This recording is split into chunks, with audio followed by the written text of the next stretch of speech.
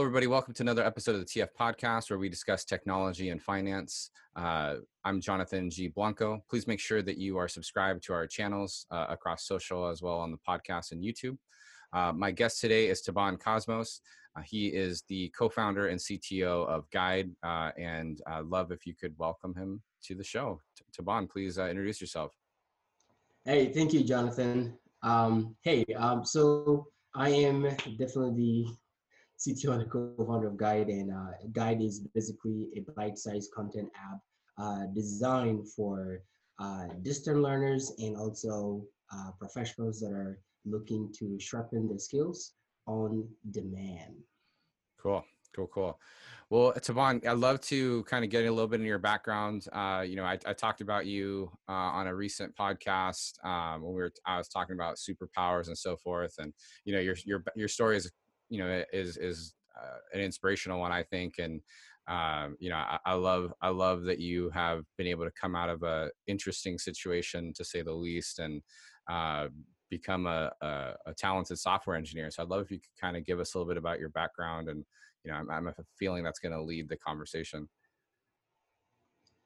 Yeah. So I've been in the States now for about 11 years, moving from a refugee camp in Kenya. That is northeastern part of Kenya. It had the largest refugee settlement in the world at that time. I think right now the number has been decreasing due to government requiring people to shut the camps down. But long story short, we moved to Kenya when I was about 6 or 7 years old. At that time, my parents had to flee war-torn South Sudan due to civil war. And so the journey definitely is an interesting one, having to go from one country to another to seek for a better life. And definitely my parents have had this concept where they could find somewhere where their kids will have better education and stay in a peaceful state or a peaceful space where they can enjoy life. Yeah. Mm-hmm. So you spent 13 years in a refugee camp, and you're a software engineer. How did that happen? Were you able to learn software engineering at the refugee camp, or was that all that you learned once you came here? Actually, I learned all of this when I came here. I remember the first time I got introduced to computers was actually not computers, but typewriters. There were typewriters at a library that I was at, and they only had about 3 or 4 typewriters. I'm talking about 2006, right? The world already had computers and everything and smartphones. We had typewriters. So I started playing with typewriters, this mechanical thing, and I liked it. Then I wanted something a little bit better. Like I knew I could actually take those typewriter, uh, apart and put it back together, but you're not allowed that in the library. Um, Fast forward when I knew that I was gonna come to the United States, I already heard of Bill Gates. I've already heard of like this big software, guys. But I also got my first hand on a computer, a Windows XP or Windows 98. That's when I was like, wow, this thing is fantastic, right? But my background as a kid was always figuring things out and just wanting to build something out of nothing, or just playing with circuit boards, and electronics and all this kind of stuff. Like it's fun, right? Um, so by the time I already started to play with the computers at the library, I found myself really interested in how things were working on the computer. I was doing CMD, command, dir, and all this kind of stuff. It was amazing.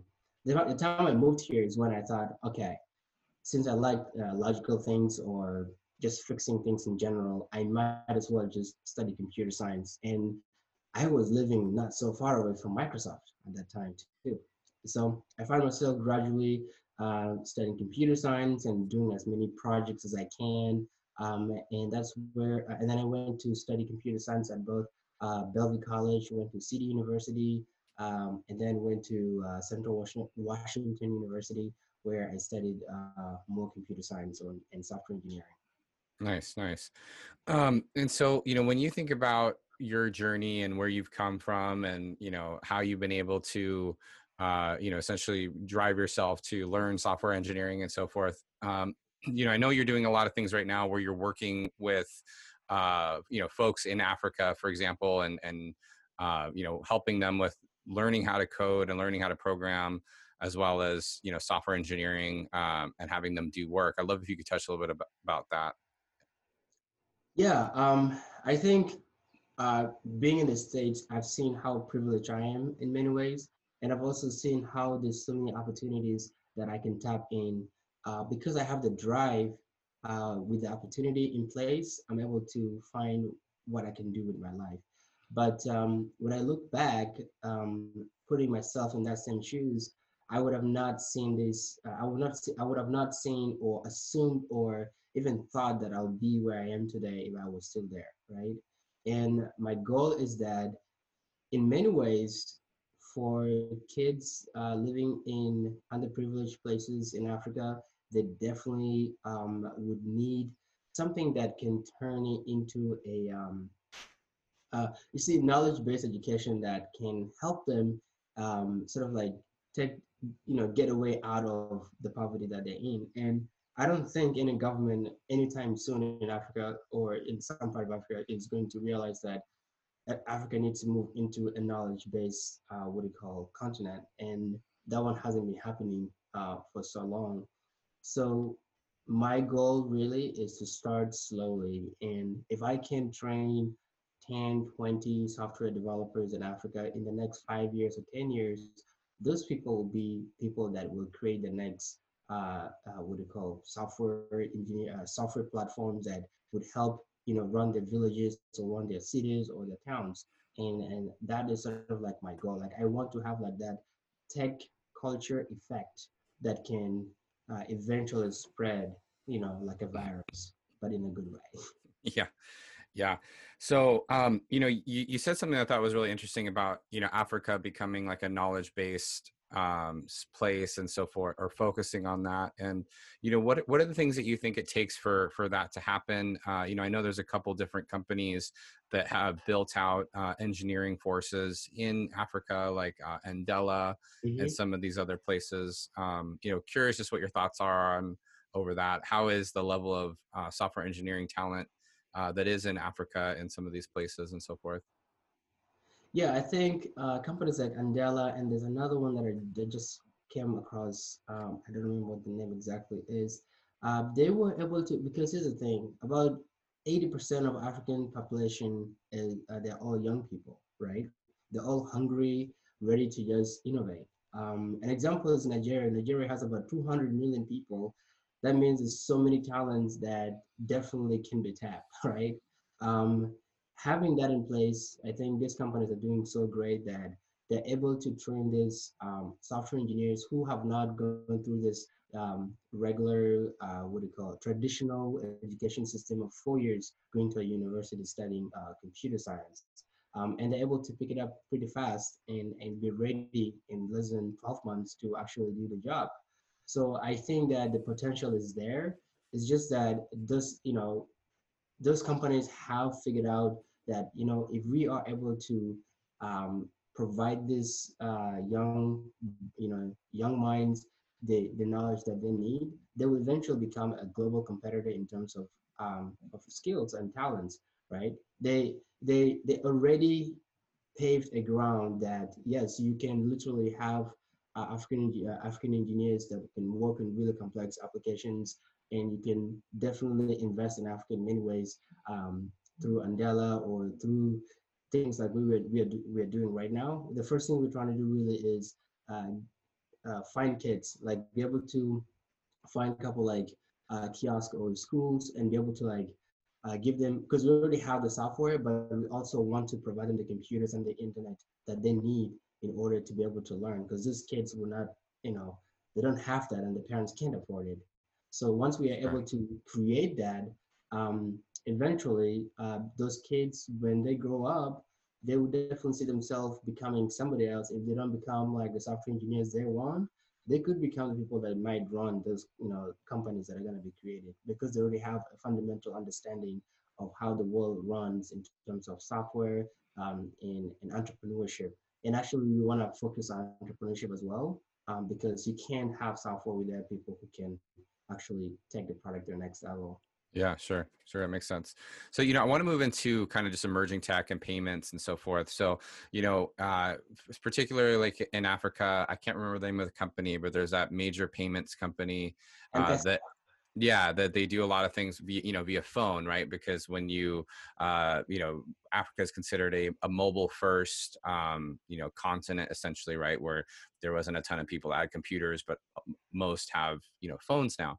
And so, not just in Africa, but just in general, like, what are your thoughts on opportunities when it comes to, these countries that don't have legacy infrastructure, and are able to, and from a computer science standpoint, and are able to, just jump right into the new world and adapt to that. It seems like that can create some interesting opportunities to leapfrog other countries or other scenarios, based off of that. And I know in Africa, for instance, there's actually also a higher understanding of cryptocurrency and things like that. I'd love if you could touch on those elements.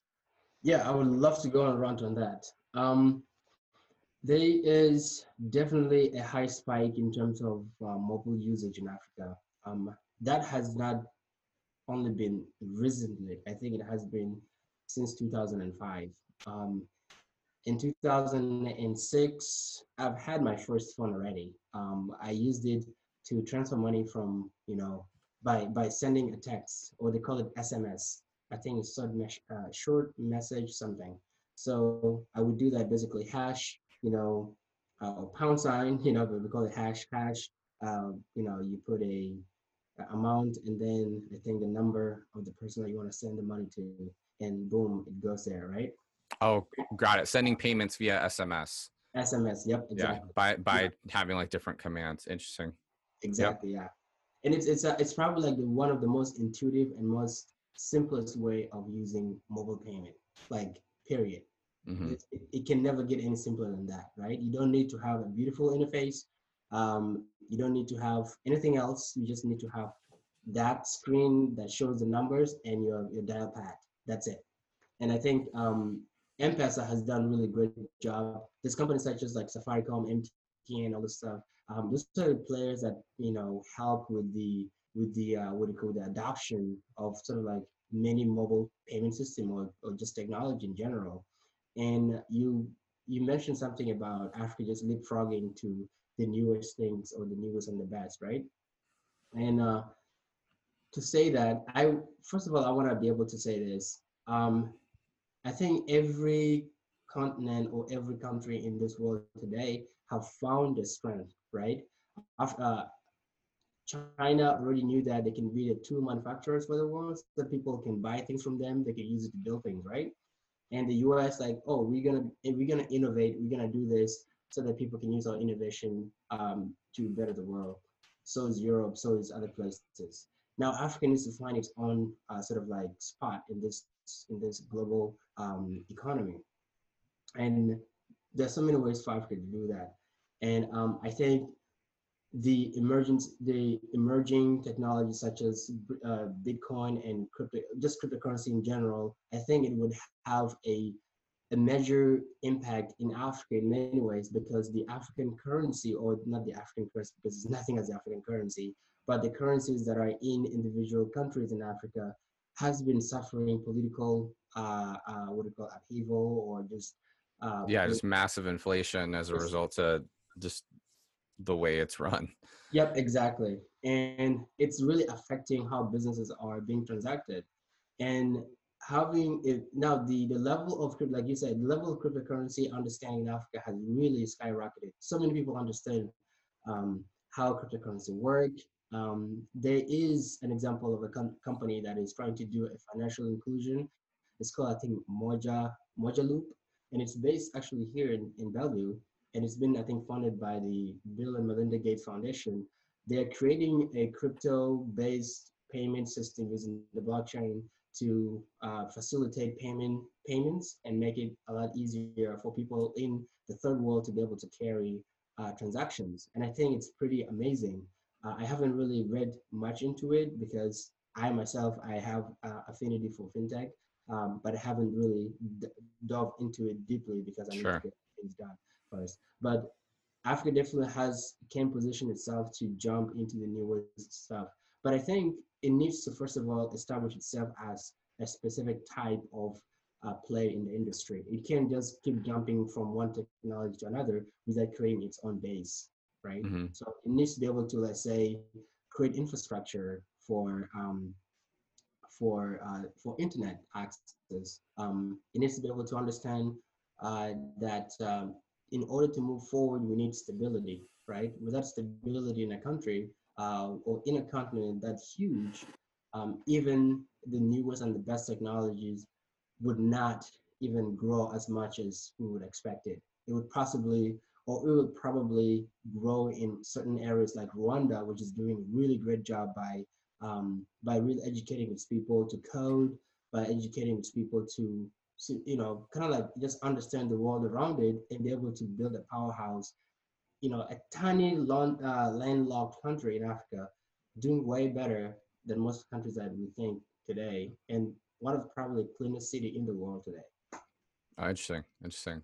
Mhm. So, when we think about just payments overall and just overall adoption of call it mobile first tech, um, you know, how has that evolved in Africa, or just in your mind? Like, what can people in the United States from a technology standpoint learn from developing nations to how we in the U.S. or Europe are thinking about payments and cryptocurrency? Like, what are the things that we can learn from them and apply here? I think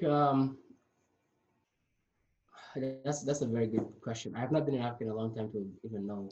Well, Uh, like for example, like what I think about is a lot in that mobile first mentality, right? And so like as much as people say like they cash needs to go away, like frankly a lot of people still hold cash because they have to, because that's how they're getting paid. But I mhm. know in Africa and in parts of Asia, it's like you're still primarily paid digitally.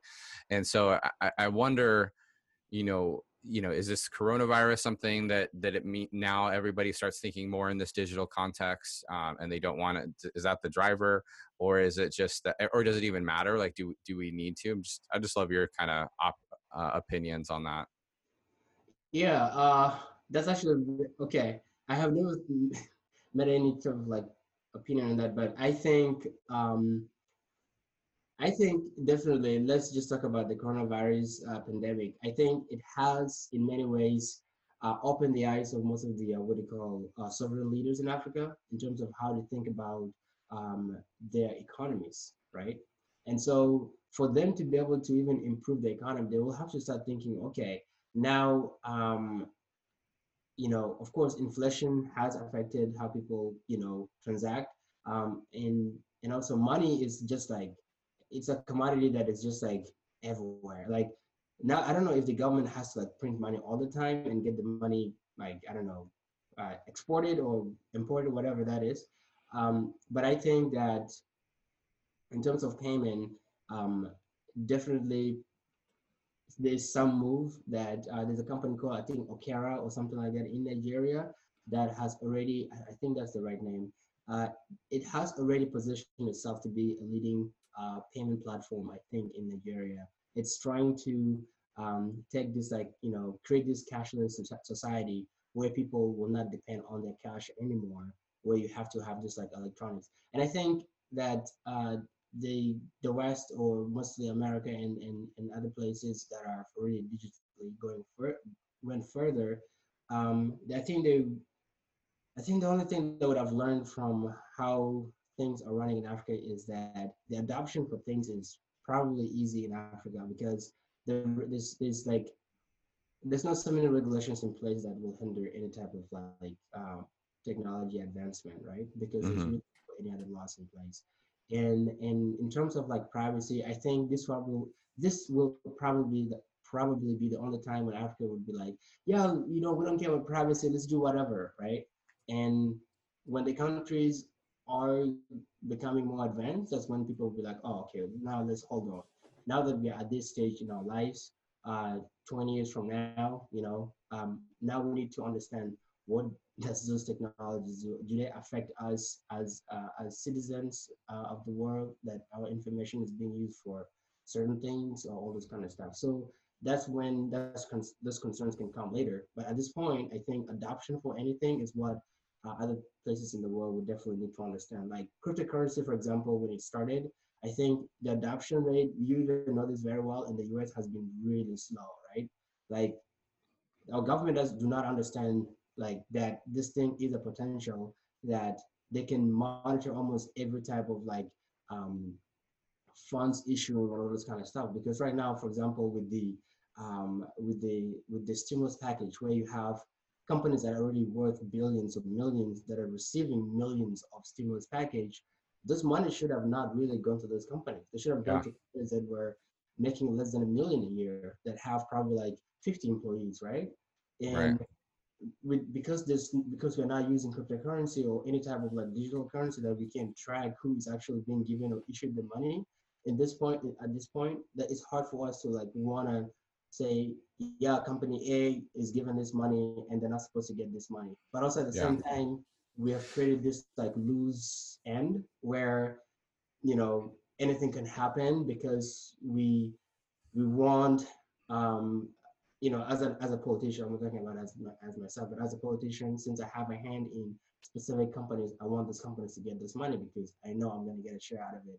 So the government really would be able to use something like this to improve its own funding-based society. I don't know if you Yeah. know.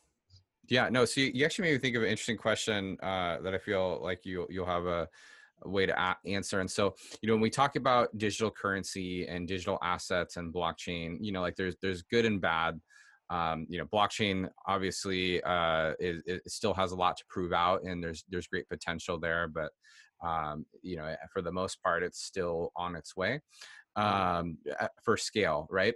And so one of the issues that have come up when people think about digital dollars, digital assets, or even a U.S. digital dollar is privacy and security and the traceability element, right? Because like if you are sending things via blockchain, Mhm. you could essentially measure everything and see.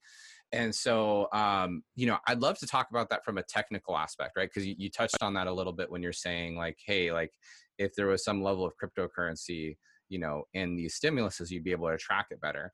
And like that might seem strange to someone that doesn't necessarily know how code works, right? Because they're like, well, what are you talking about? Like it's just you send it and you see it. But it's more the auditability function of it, right? And Yep. like Yep. basically building commands to understand so I'm not saying that you can't figure that out however it's done now. It's just a lot more laborsome and cumbersome, and that's why probably things get forgotten. So I'd love if you could kind of just talk about just you know from a code-based standpoint, when we think about digital currency or crypto, like why that's interesting from an auditability standpoint. And mind you, this might not be like the best solution when it comes to decentralization or to remaining anonymous or whatever, those kind of things. That there's other aspects of that, like one of the things that make Bitcoin really interesting, right, is that you can be in self-control. But in a non-Bitcoin context of just digital cash, we're still going to need digital cash.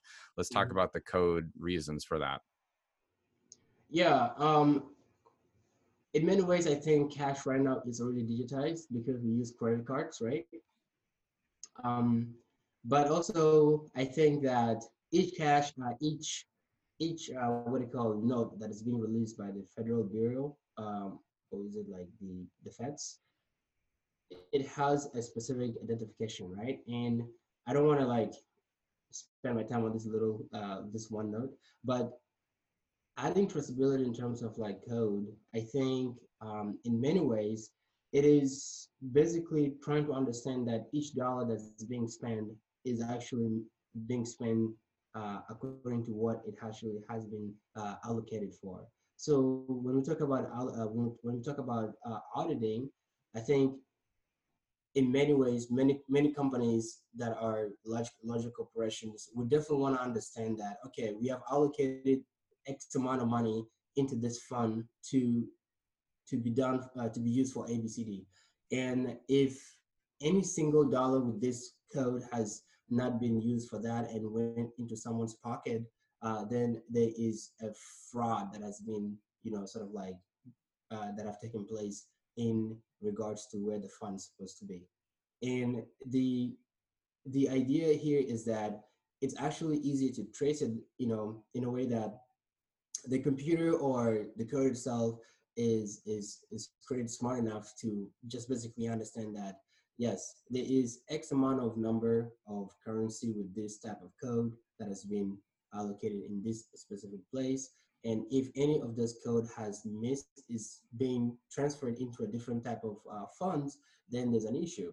And it's easy to trace that, right? Because we know that it's immutable. Once you remove something from a place or allocate something from a location that it's not supposed to be, then you know that something suspicious has happened, as opposed to like using a database where you can just change numbers and the numbers will look still fine, but the money is not being used where it's supposed to be.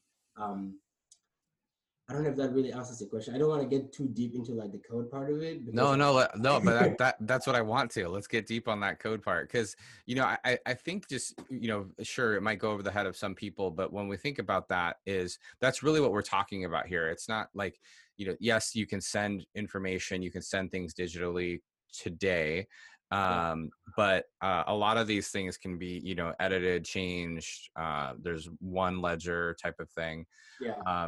And so, and don't get me wrong, there's definitely problems with this. There's definitely problems with, tracing every transaction, tracing every dollar. And, there's security and privacy concerns that I think are very, very valid, of course. But, yeah, I think just for people to understand from a code standpoint, like why the government or why someone might want that is super interesting, because like you're saying, is that if you can trace where funds are going and how it's being spent, if you are in a government context, that makes a lot of sense, to make sure that things are getting distributed properly.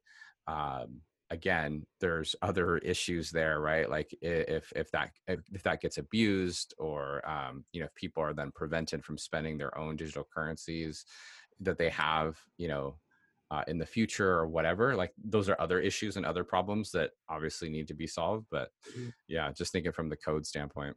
So, if we're going to think about how cryptocurrency is used in a digital dollar context, or like China has their own cryptocurrency and they're thinking about blockchain. One of the interesting things about China, for example, is that they're tying currency to digital identity, digital currency to digital identity. And so, right, everything that you track or you spend or do is tracked, and it's, it kind of also fits the narrative of how China's run, for that matter, right? A very much a visible state.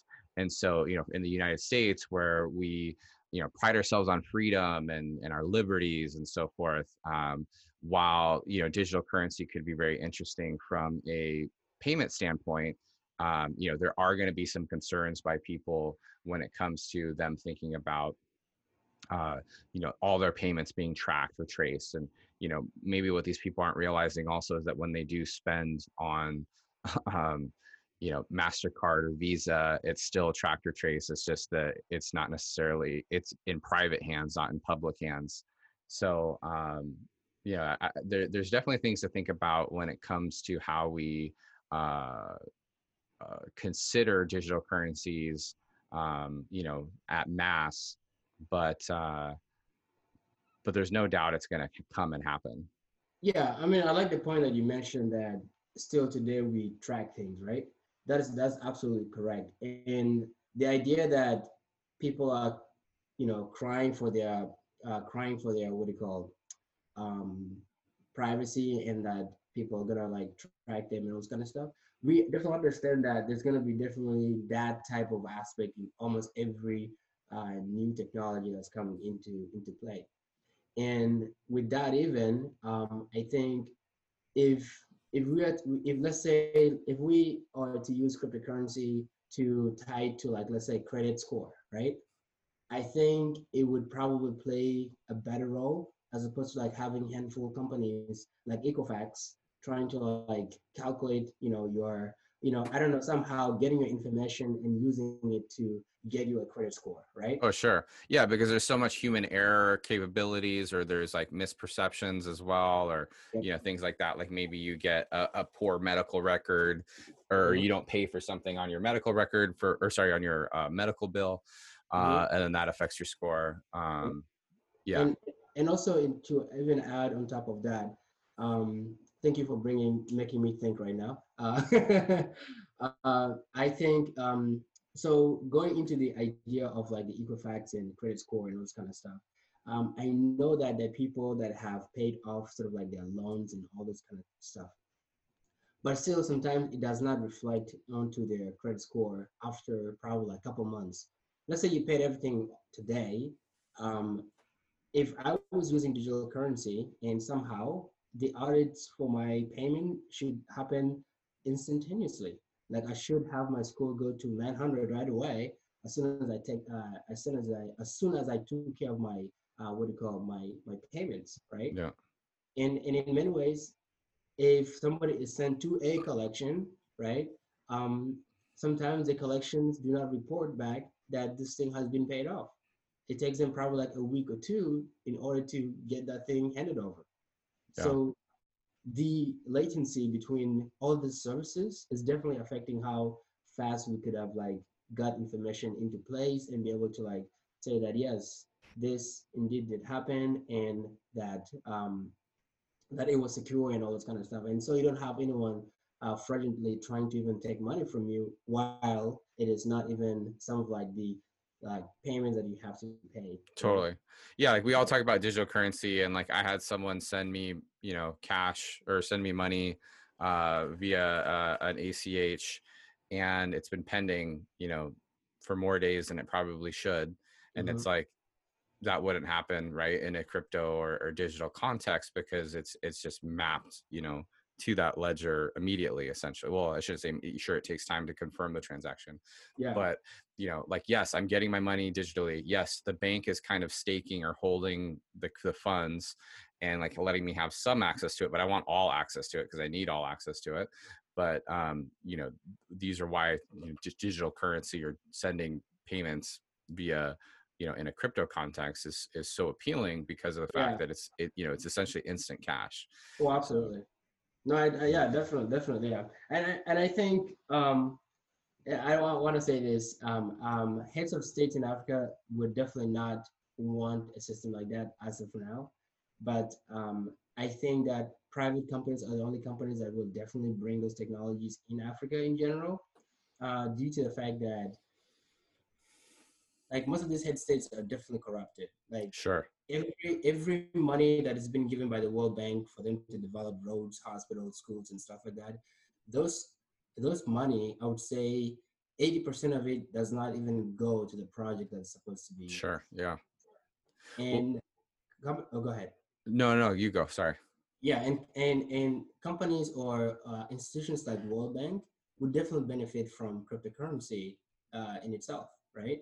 They will be able to. So here's the thing: if no one is holding these countries or these heads of states accountable for their frauds, then somebody has to, right? Because the citizens themselves can't do that because it is an what do you call it? It's a dictator sort of like type of government where Yeah. people don't cannot voice their concerns. And so in many ways, then the World Bank will be able to decide, look, we give you about $5 billion or $10 billion in order to fix ABCD. And based on our record, you have only spent 2 billion on that. Where is the rest of the X amount that was supposed to be used, right? So Totally. Yeah, definitely. Yeah, a lot of people think it, from the government down, but right, when nations are borrowing from each other or from the World Bank, yeah, and what a lot of people don't realize when it comes to these countries that are run by dictators, authoritarian rule, is that uh, they benefit from hyperinflation, right? Like Absolutely. it's to their benefit to degrade their own currency, because it keeps their people oppressed. And it's a hard thing for people in the West to kind of grasp. Like, why would you do that? It's like, oh, because it makes it easier. It's a form of control, right? No, So, absolutely. Taban, this has been a great conversation. I'd love to leave you with the floor, and ask you a question. Ask you to ask a question. So what is a question that you want to ask everybody, and have them think about as they go about their day? That's a good one. My question for you is, it's gonna be a general one. A general question. What do you expect to see change in the next 6 months as the coronavirus is either coming to an end or is here to stay for All some time? right. Yeah. All right. What do you expect to change? I like that. Great, man. Well, hey, thanks for being on the show. What are some good ways that people can stay in touch with you? Yeah, people can follow me on LinkedIn at Cosmos or Taban Cosmos. Follow me on there. Probably that's like the only place you can follow me professionally. But if you want to also follow me on my IG, you can follow me Cosmos Taban, and on my Facebook would be Taban Cosmos. But I would prefer my LinkedIn because that's where I am. I spend most of my time responding to professional emails and people that want to collaborate. I am a collaborator, so if you want to collaborate and have some things you want to share with me, I'm definitely available there. Excellent. Excellent. Everybody, thank you for listening to another episode of the TEF podcast. Please make sure that you are subscribed wherever you're listening to this. Follow us on YouTube, and you can follow me at JG Product on Twitter, and at TF Blockchain on Twitter as well. Thanks so much. Please rate and review. If you like this podcast, fill up those stars. It goes a long way, and would really appreciate if you could share our podcast with your friends and colleagues. Thanks so much. Enjoy the rest of your day.